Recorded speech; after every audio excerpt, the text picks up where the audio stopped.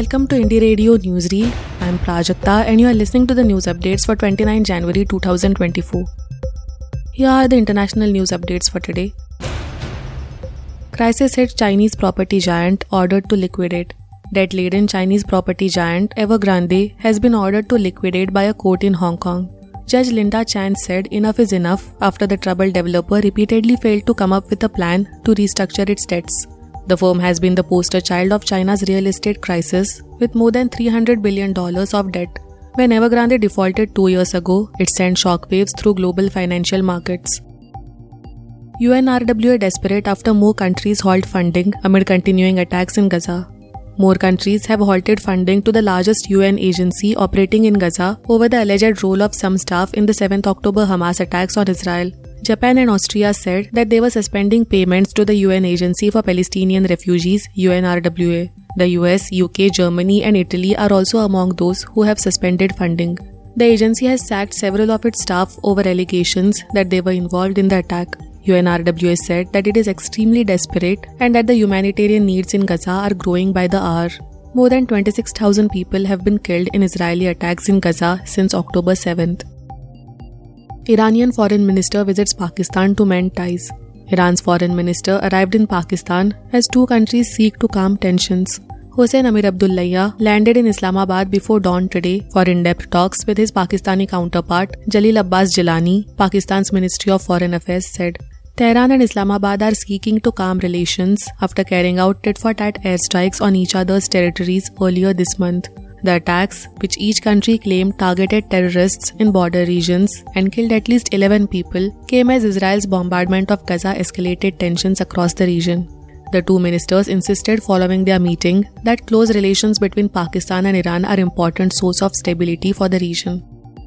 Now to the national news stories. Rahul Gandhi aims at government over draft UGC guidelines.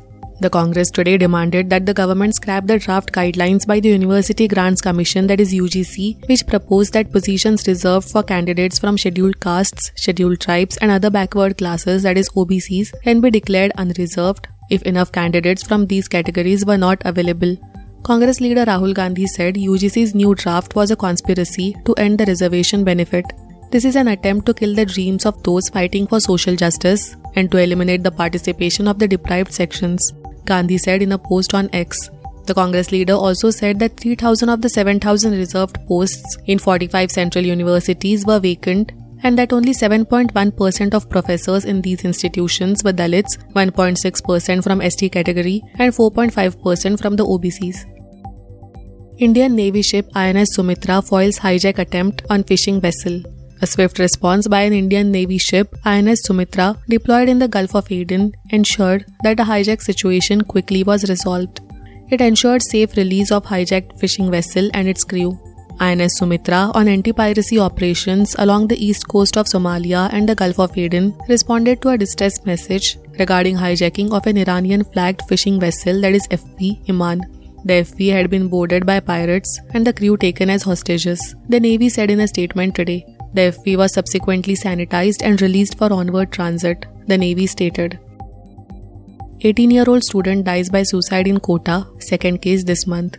An 18-year-old student preparing for JEE was found dead in Kota today in what is suspected to be the latest in a spate of suicides in Rajasthan's coaching hub. This is the second such case in Kota in less than a week. Earlier, a 19-year-old student from Uttar Pradesh's Moradabad preparing for the All India Pre-Medical Entrance Test was found dead in his hotel room in the city on January 23rd. The number of suicides last year was the highest since 2015 in Kota, when the administration first began compiling records of such deaths. According to the police, the student lived at her family home and was to take her JEE test soon. A note recovered from her room suggests that she was stressed due to her studies.